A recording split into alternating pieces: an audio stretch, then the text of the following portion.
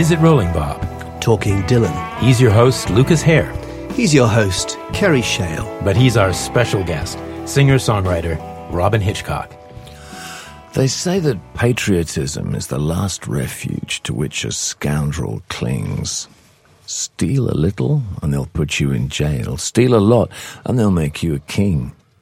There's only one step down from here, baby. It's called the land of permanent bliss.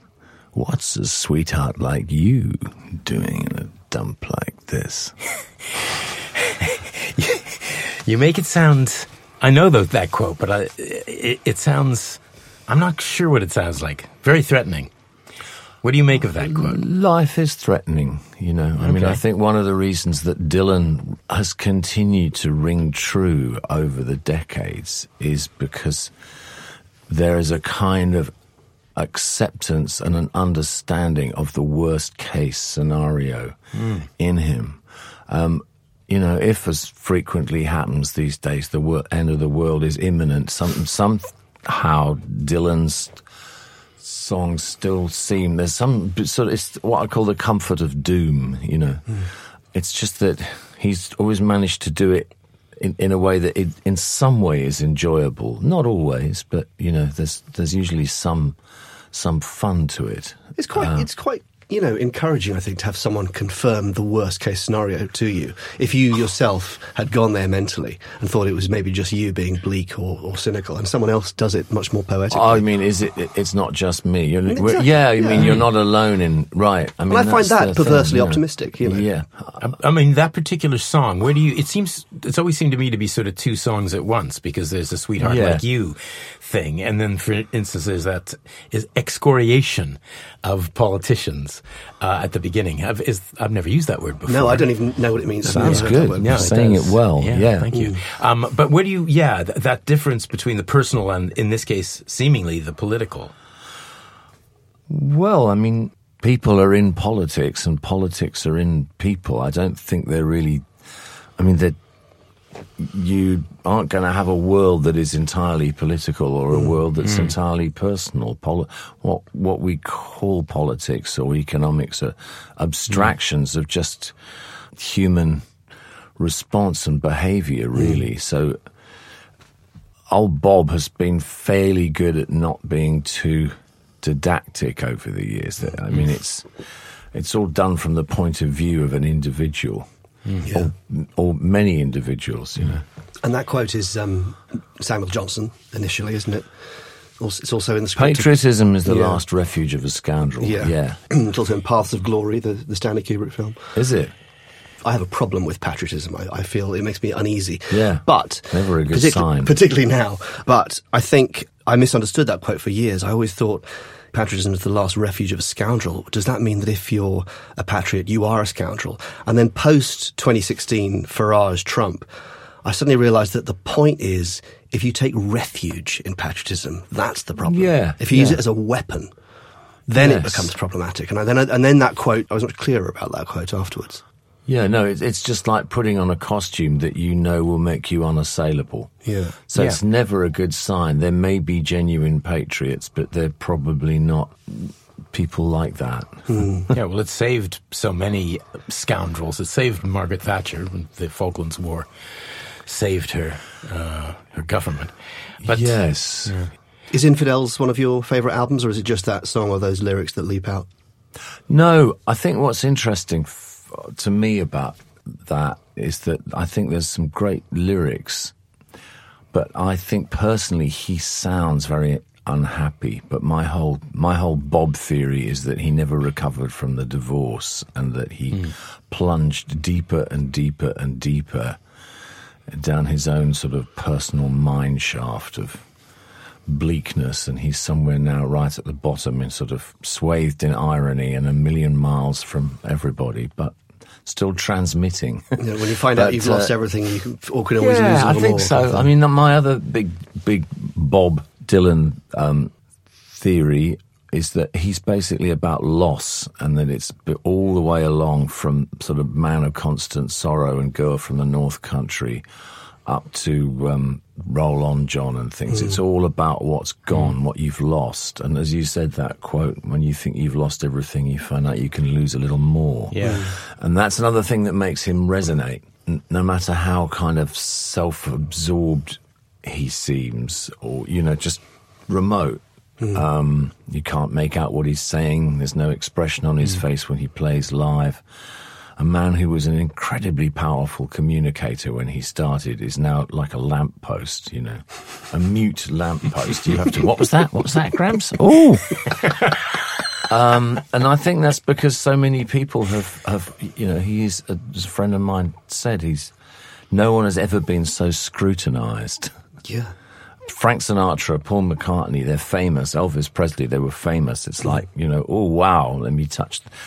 Wow, look at that famous person, only 400 yards away. You know, but Dylan, it was a bit different because he knew something, and he contributed to this myth about, you know, he definitely seemed like he knew something. So our whole generation sort of went after him to see what it was. And I don't think he ever recovered from that. I mean, not everybody would recognize him now, but there's still that, you know, there's just look at the volume of, you know, this isn't the first Bob Dylan podcast I've done. I mean, you know, there's just people who think, people of taste and speculation and lover of the arts, you know, Dylan, there he is. But I think you're right about the plunging to the bottom and never quite making it up again, because on my way here, I was just fooling around with Spotify and I found a playlist called Bob Dylan Love Songs. And so I went, ooh, okay, take a look at that. Now, funnily enough, they didn't have anything from Nashville Skyline, where he actually has a couple of love songs. Yes. But so they basically had all the ones, but basically none of them, you know, they were all dark as black. Deeply unhappy. And I listened to one that when you see something in a playlist, sometimes you listen in a different way. So I listened to the one that's on Together Through Life is This Dream of You. I think that's what it is. And it's all about illusion. And it's about as love songy as he's gotten in the last 20 years.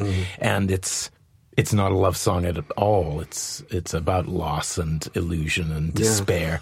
And it's one of his lighter love songs. Well, even as you said, you know, the love songs in Nashville Skyline, I threw it all away. This is not an upbeat sentiment. Well, actually, the only one that I can see is completely upbeat is the one that starts, "Is it Rolling Bob? To Be Alone with You," and I turn to that for comfort. I find it extremely moving. I find it because there are no shadows that I can find in that particular love song. Yeah, it's one of the few. Well, I guess that was an attempted no shadows era, wasn't it? You know, he really, I mean, it was almost like people have been saying, you know, what does it all mean, Bob? What's the answer and stuff? And so for a brief point, he was sort of going, it's love, man.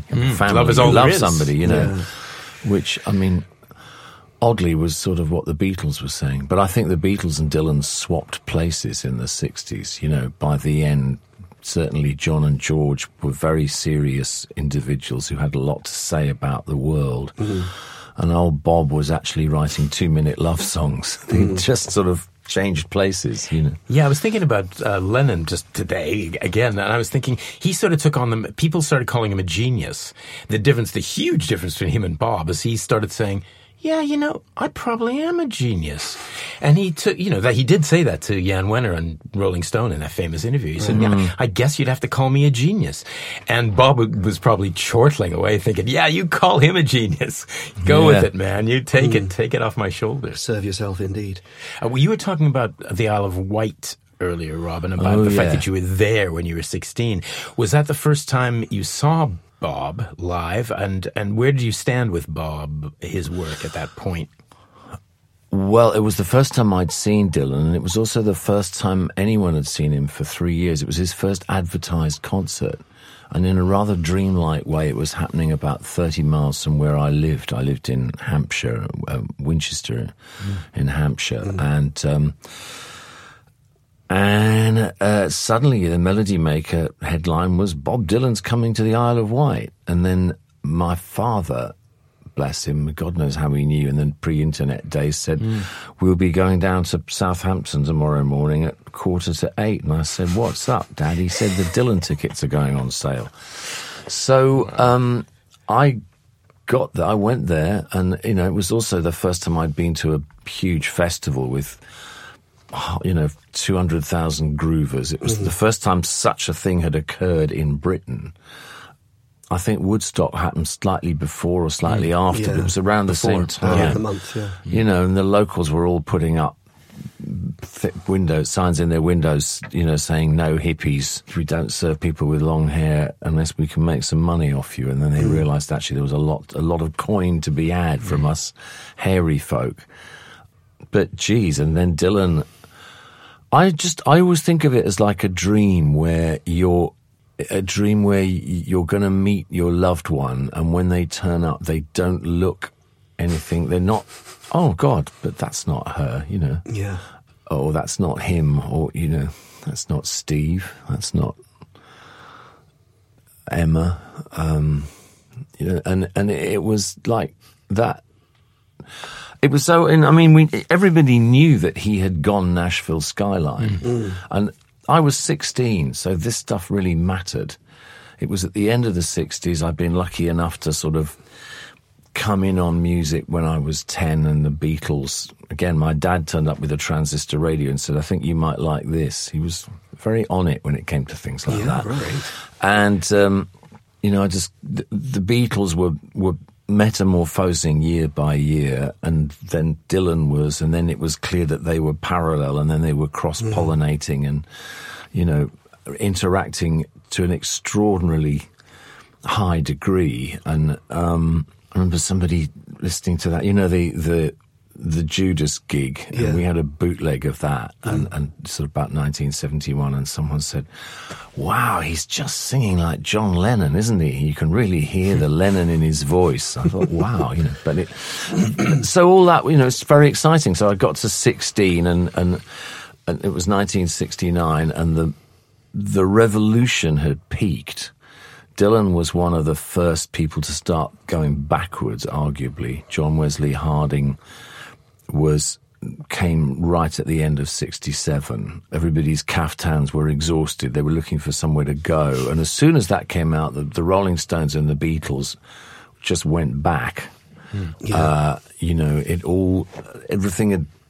what then continued was sort of prog. But, you know, the kind of Icarus moment had happened. We got as far as we could. Syd Barrett had a breakdown. Dylan had fallen off the bike and gone, just retreated musically, He became, you know, deliberately unchallenging, which was also a great way to wrong foot his fans. So there he was, you know, in the white suit, singing these old songs in his new voice, and it was just like watching your beloved get off the train, but it's not them. And he was late, wasn't he, as well? Well, everything was late because they all had to. It was some weird thing. They all had to get into the press enclosure through a caravan, and then they all had to come out again. So one of my friends was the press officer, and so he just sat there with his, I think even rubber stamping them. So the whole lot, you know, would have gone through Keith Richards and John and Yoko and all the most important people in the world, the rockistocracy. Their only visit to the Isle of Wight, Sir Ringo Starr as would be. And my friend Bob was the press officer. And so there was like an hour delay. And then he only played for like, I don't know, an hour and a bit. Yeah. So it was, people were still arriving in busloads when he'd finished. Because he'd said something like, well, we may be on stage for 3 hours, who knows? But it didn't, I mean, looking back on it, it was a daft thing to do. He hadn't played any shows in 3 years, and then to go and headline his biggest ever gig without any warm-ups. You know, now you do a week somewhere. Yeah, or even Dylan would hire a rehearsal. Dylan would rehearsal, you know, and you would get used to it, and Yeah, the band sound like they're shitting themselves. Well, I was going to say, were you aware that he was playing with the same musicians in a different universe? You mean the band? I didn't know about the band. I mean, I knew about the band as the band, those records had come out. Yeah. But I'd never heard anything he'd done with them before. Because the Basement tapes, I don't think were... No, they weren't. There was a bootleg, but I hadn't heard it. And you hadn't heard the I hadn't heard the yet. Free Trade Hall, no. And I mean, when I heard those cuts on Self-Portrait, I thought the mix sounded really awful. I mean, could you actually hear what he was singing? You could hear everything quite well. There were no screens. I mean, that was a rather beautiful thing. So this sort of white pencil on the horizon was Bob Dylan, Saint Bob, King Bob, the man who knew. And I mean, I know I was riveted because I sat there with a number 6 filter tip cigarette in my hand, and I didn't light it for the whole 70 minutes. I just stared. And I didn't do my usual trick of rushing off to find a bathroom somewhere. I just stared, and everybody, we could hear. I don't think the mix was particularly bad. It was. I mean, there weren't overdriven instruments, so nobody was. They were all very quiet. I don't think his guitar was even mic'd up. He just had a mic on it. Just returning back to the thing you said about the Beatles Dylan crossover just fascinates me, because you made a really good point on another podcast that Bob Dylan wrote Dear Landlord, and then in rapid succession the Beatles wrote Dear Prudence and the Rolling Stones wrote Dear Doctor. Oh, totally. And it never occurred to me. It's so obvious once you pointed it out. You didn't have enough spare time in 1968 sitting there staring at record sleeves. That's true. What else was there for us to do? We didn't have Vietnam. No, you could just see it, and you could see it the way the whole thing... There was an incredible acceleration in those days, and a lot of people, all we can do is sort of drone into our senile years about, oh, blimey, it was so fast. Oh, yeah, it was, blimey. Oh, yeah, look at it. Oh, life was speedy in them days, it was. I had that Brian Jones in the back of the coffin once. Oh, I'll tell you, blimey, tell you a thing or two. Where was I? I'm only telling him. It's good that you're using your regular voice now. You can stop putting on that funny Robin Hitchcock voice. Oh, yeah, the real me. But it was like, it was just the acceleration and the way the world now seems to have gone into colour in 1965. I remember it was actually in colour before, but in retrospect, I remember everything in black and white, and that. So you could just see the way they affected each other, and you could see that something peaked in about 1967, 66 even. Some people, John Savage would say that the real 1967 was actually 1966. Yeah. Bob Dylan actually wrote Visions of Johanna in 1965, and someone will come up and say, no, it was the first draft from, Big Sur in 1964. Good God. And, John and Paul wrote Day in the Life in the back of a van in Hamburg or something. It all happened earlier than you thought. Under the spell of tea. But it was definitely, you could feel things going back. And as you say, feel the momentum dying, and I felt that was part of it, And I love the notion that you came up with just now, that they swaps, because I think I remember reading that You've Got to Hide Your Love Away is the first all-acoustic Beatles recording. And 1965, what's Bob Dylan doing? He's plugging in at Newport, and he's constantly one step ahead, isn't he? Well, I don't know, they're just sort of, it's just an interesting dance, really. I mean, there were 4 Beatles and there was 1 Dylan. That's the thing. I suppose he had to do all that, weight for weight.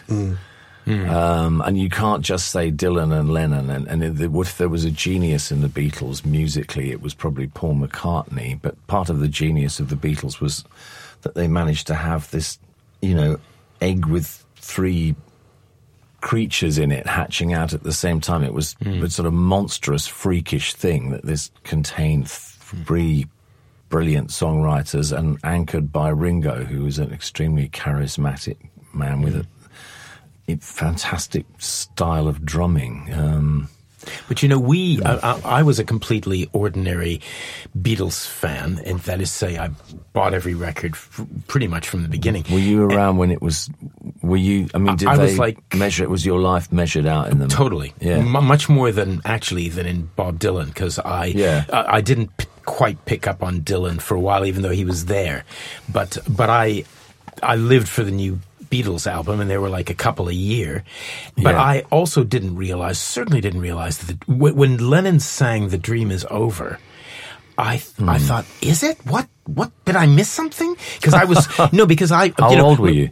Well, I'm about your age. Oh, okay. I so when things came out, even Magical Mystery Tour, which was somehow weirdly disappointing, but I still thought, come on, this is still happening. Yeah. And then Abbey Road, I thought, yeah, it's happening. It's totally happening. Yes. And Let It Be, I thought, well, maybe not so good, but it's still happening. God damn it. And the Beatles have broken up, and I thought, I don't care. It's still happening. This is not happening. I refused to believe it was dead. And then when a few years later I read that, when George Harrison went to Haight-Ashbury in 67, I think it was, and everyone agreed that it was dead. I read that about 1970. Yeah. And I thought, really? Was it dead? I didn't know it was dead. Nobody told me it was dead. It took me years to, probably a decade to realize that it was dead. It was actually Plastic Ono Band. It was actually when he said "The Dream Is Over," and he said, "I don't believe in Zimmerman." Yeah. I was totally confused because, of course, it had been dead for years, but nobody told me, and nobody told most of the fans my age. Did you kind of, in 67, you were saying that you kind of knew that it was? No, I wasn't that prescient. I knew, I think I could tell by 1969 that collectively it was running out of steam, that a lot of it was actually a shuck. You could just, I'd go to see gigs and you just see three hairy blokes getting up and jamming for 10 minutes in E, and that was it, and you were supposed to like it or take a drug that would make you groove to it. Maybe musicians were understood more, that it was over. Well, I hadn't become one yet, but I could just feel that the kind of, when they were the right side of their drugs, 66, 67, they were very inventive, and then they just got quite boring or incapable. I mean, you're talking about the Beatles, or everybody, but I mean, to different degrees. Paul McCartney, really, his talent was unaffected in lots of ways, but even he, the zeitgeist wasn't there for him to write "Fool on the Hill" or "She's Leaving Home." He was sort of back down to "Let 'Em In" or something, which isn't bad, but it hasn't got that same vibe.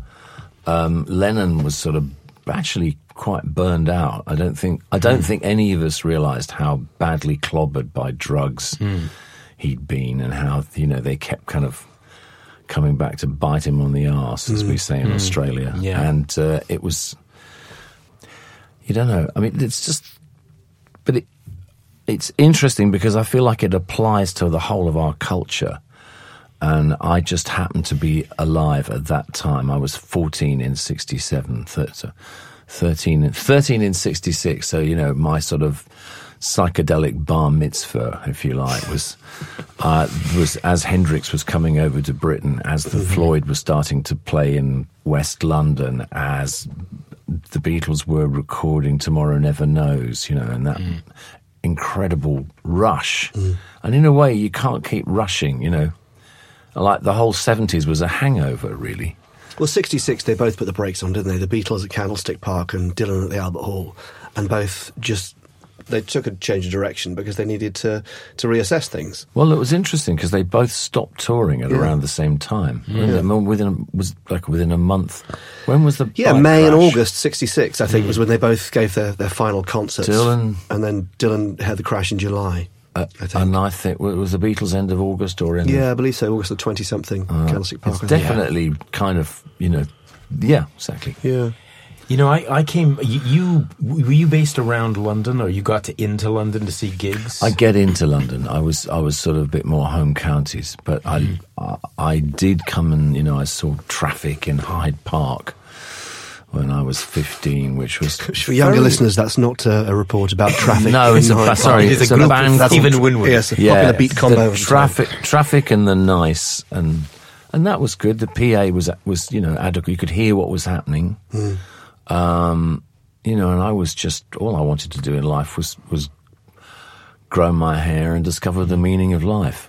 But I think when you live, I'm from Winnipeg in Canada. The Peg. I don't know if the Peg. Yeah, Have you gigged there? I do gig in the Peg. Wow, yes, yeah. Well, but the Peg was back then the middle of nowhere. It still kind of is.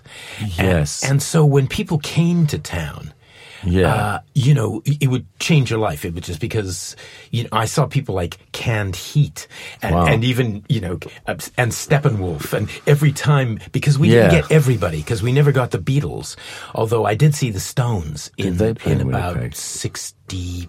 It was about 65. Lady Jane had just come out. That's right. We found out, didn't we? Because we looked it up. I think it was February 66 or something. You said you saw them in... I saw them at the Winnipeg Arena, and I saw, Mick Jagger when Brian Jones was playing the dulcimer. And Mick Jagger did that would say, live, did they? Yeah. Wow. And he'd say, I pledge my troth to Lady Jane. And he'd do this fancy, sort of courtly bow. And the girls immediately wet themselves. Like you could hear them wetting themselves. But every time that happened, your life would change. It wasn't just like, I went to see Traffic in Hyde Park and then next week I'm going to see whoever. Every time, even Canned Heat, seeing Canned Heat, which are just kind of not a great blues band, but you'd see them. Of course, as life went on, I would see them on drugs. And so I remember... And then in coffins. Yes. And then, yes, exactly. No, but you thought, I remember seeing Steppenwolf while I was tripping. Yeah. And it was just like, I had no idea they were that good or profound, who knew?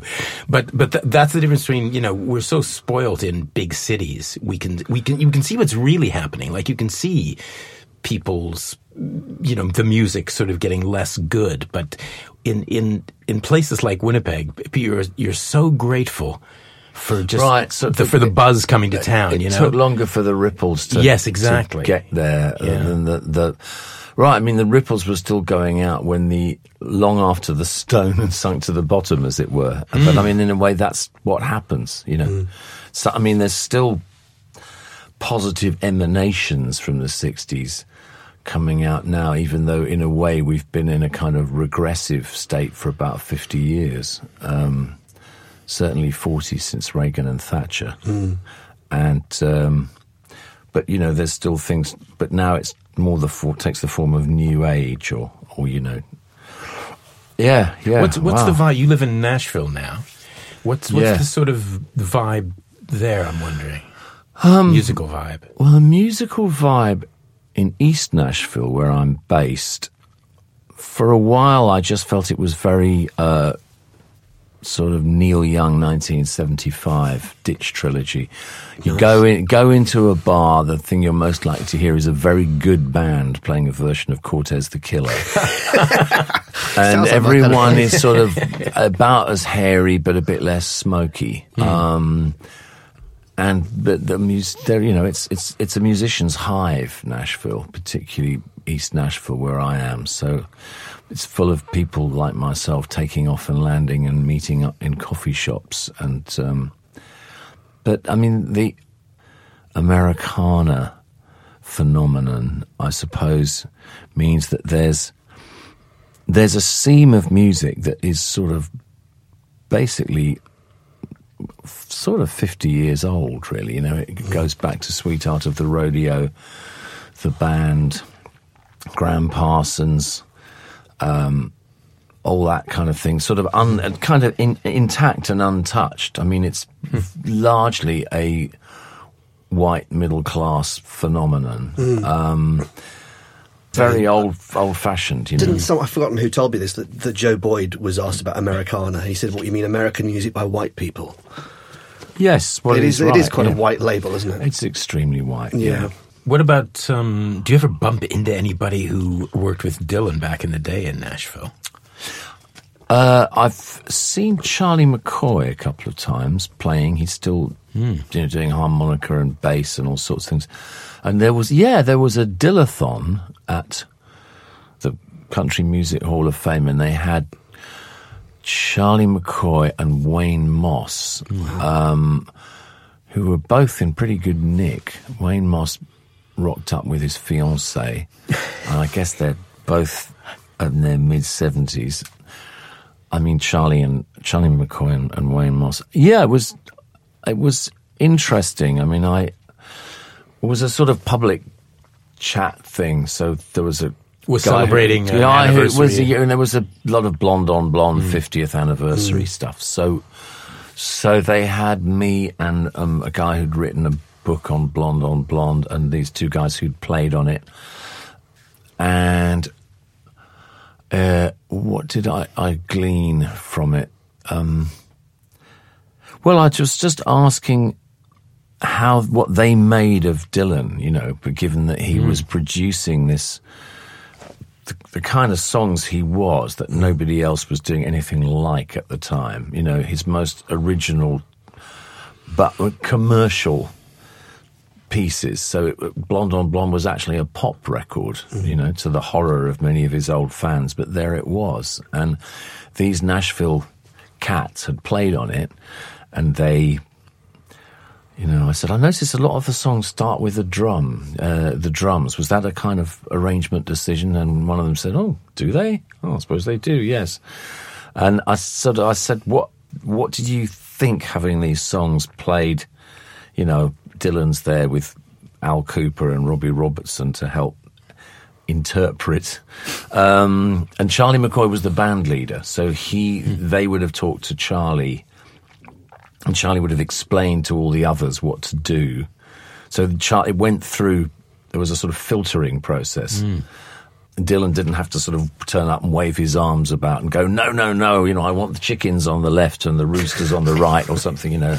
So he could do his charismatic mumbling to his hench people.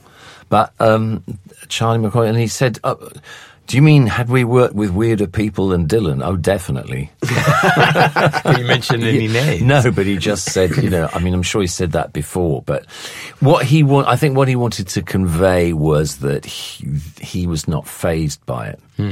You know, he was obviously he was a young band leader then, and he sort of is now, 50 plus years later.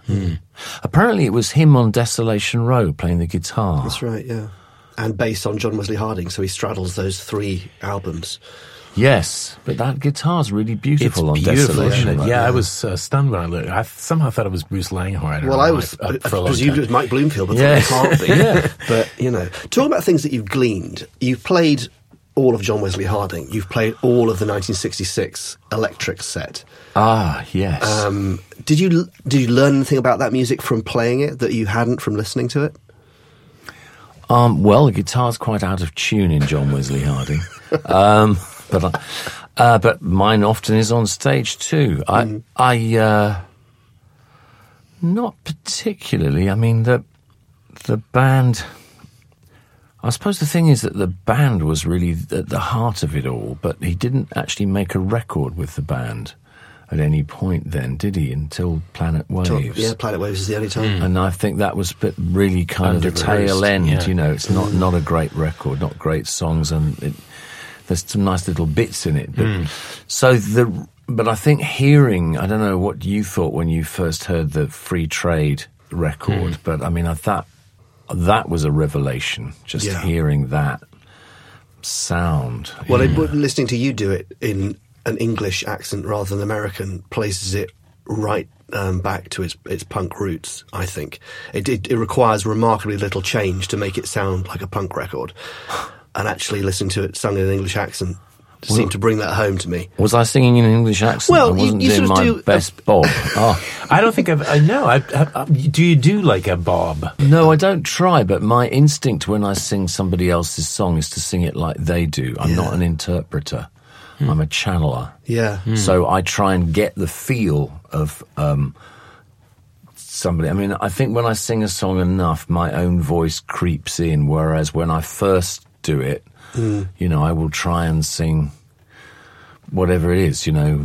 Before you slip open to, or, you know, Don Wesley Harding. Too early. Sadly, my voice too is shot, but it's that. I want held her in my arms, you know. To do a Lennon, I'd have to bellow from the other end of the room, but this huge hangar we're in.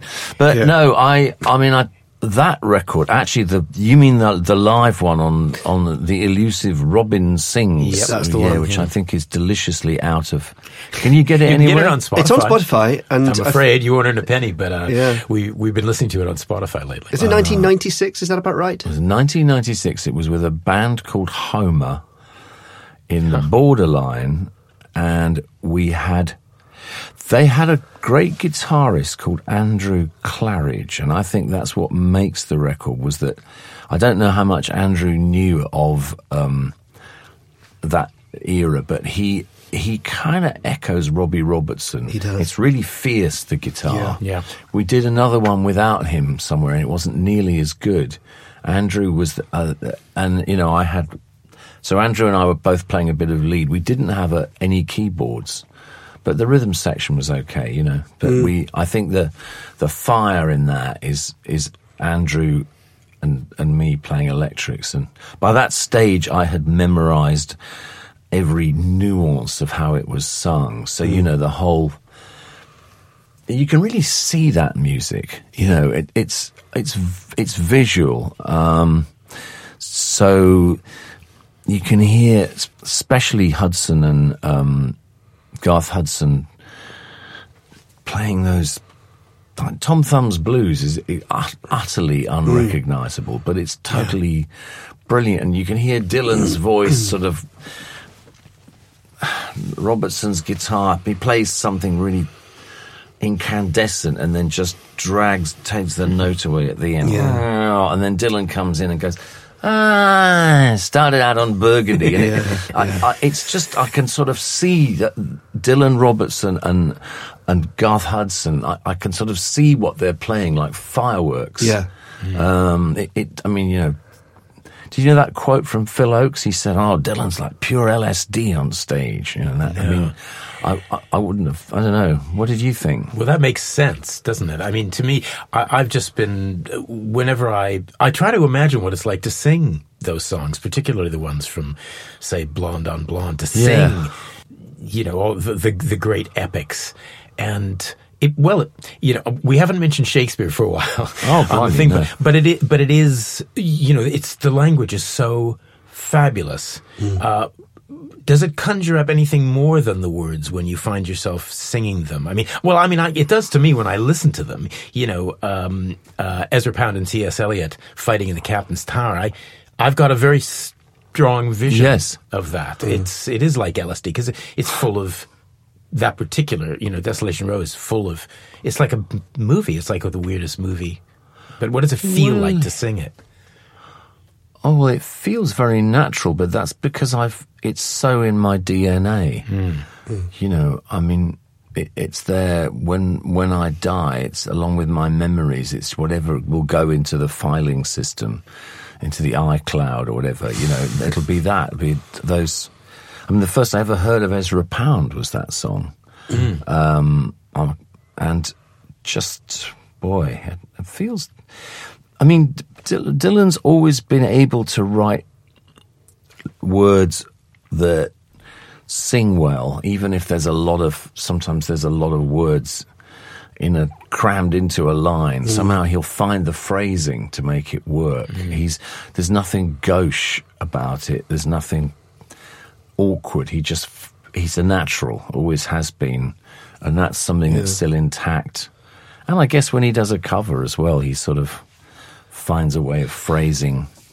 Well, my favourite example of that is in Like a Rolling Stone, when he says, "You better take your precious gifts." And from 66 to the present day, he's always sung, "You'd better take your precious gifts and things," and it rhymes with diamond rings. And it seems so effortless now. Not exchanging exchanging all precious gifts and things. And things is not on Highway 61 Revisited. Oh, right. Okay. But from 66 onwards, it's such a perfect rhythmical phrase that he's obviously discovered it, and then just, you know, these things evolve as you go.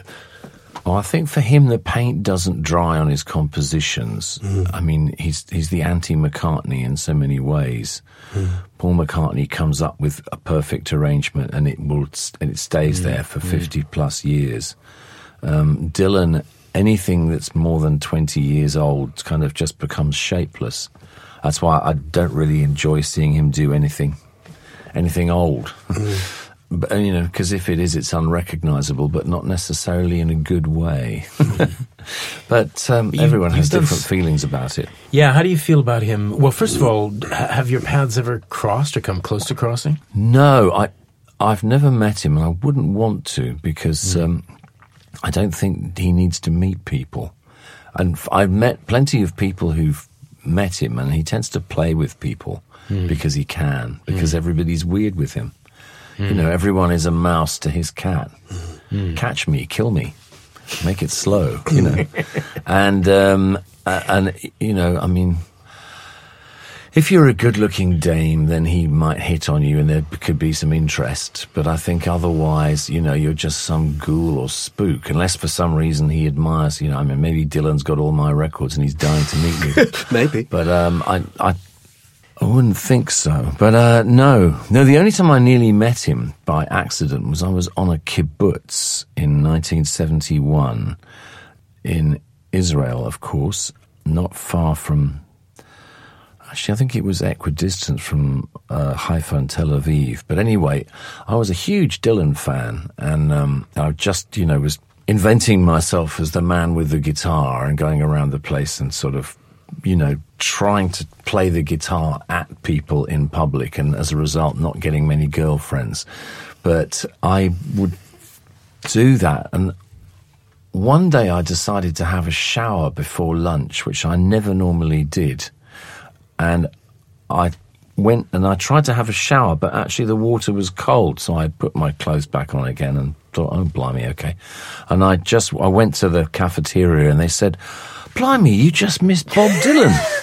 He was in Padoot's office, and she was the manager. I said, what, Bob Dylan? I said, yeah, he was here with his wife. He's here. And I said, get out of here, or whatever it was. But I had actually just missed him. He was in Israel the same time as me, and then there were pictures of him on the beach and by the Wailing Wall. It was the time he was sort of looking into his Jewishness, kind of right after the Nashville Skyline phase, and he was just obviously a quite strong, his identity. My favourite quote about him is from some friend of Dylan's, allegedly, is, there's so many sides to Bob, he's practically round. Which, is why you can endlessly discuss him, really. I don't know. Have you had any near misses? Oh, God, no. I mean, we've interviewed people on the podcast who, we did talk to Jeff Slate, did the liner notes for the recent Blood on the Tracks. Oh yeah, Michael Gray met him and David Hepworth met him. Yeah, we've heard David Hepworth's horror story about trying to interview him, which was typical. There was a giant dog slobbering, and it was in the 80s, so it was like the worst possible time to interview him. And I think David is a thoroughgoing pro, but I think it kind of scarred him, really. No, I remember reading the interview David Hepworth did for Q. But I remember just seeing that he was just saying that Dylan didn't care. Seemed extremely uninterested in the whole process. Yeah, I think everyone says he doesn't care what people think of him. Yeah, he does. It was a very good article, I remember, because David wrote about what it's like to be shitting yourself in front of Bob Dylan. And so it was actually one of his more personal and intimate sort of things about himself, rather than Dylan, who gave absolutely nothing away. But I know I've often, people have said to me, wouldn't it be good to get him on your podcast? And I thought, no. David Hepworth. No, Bob Dylan. Because, we've had David Hepworth. Why would he want to talk about him? Well, exactly. I said to people, we talk about Bob Dylan. The one person you can't do that with is Bob Dylan. And anyway, I wouldn't want to meet him because everything I like about Bob Dylan is probably going to disappear the minute I meet him, because I'm interested in his music and and what he's created and what he's done. And you'd have to talk to Bob Dylan about shoes or we'll talk to him about something else. That'd be fine. Nasal hair, anything. Maybe nasal hair would be a good jumping off point. Yeah, that's my number one. I just snuck it in there. That's my fantasy. Oh, yeah. Well, I mean, right. There's a great place I go to in Nashville called Little Polly Riptide, and she sorts my nose out. I often think I wish old Bob was here. I think we should. I think we've got to end with that. Sorry, I snuck up on that, but unless you do have you want to end with something profound. I don't know. I have no. I love the idea to open. I love the idea of ending with you getting your nasal hair trimmed in Nashville, if that's okay. Oh, it's all a consequence of listening to records. Little did I know. Is It Rolling Bob? Talking Dylan is recorded in the Bagby and Lamar Suite at Lip Sync Studios. Engineered by Mark Langley Smith and produced by Robin Guise. We're on Twitter at IsItRollingPod. Music is by Sam Hare. Yes, I received your letter yesterday about the time the doorknob broke. When you asked me how I was doing, was that some kind of joke? All these people that you mention, yes, I know them, they're quite lame. I had to rearrange their faces and give them all another name.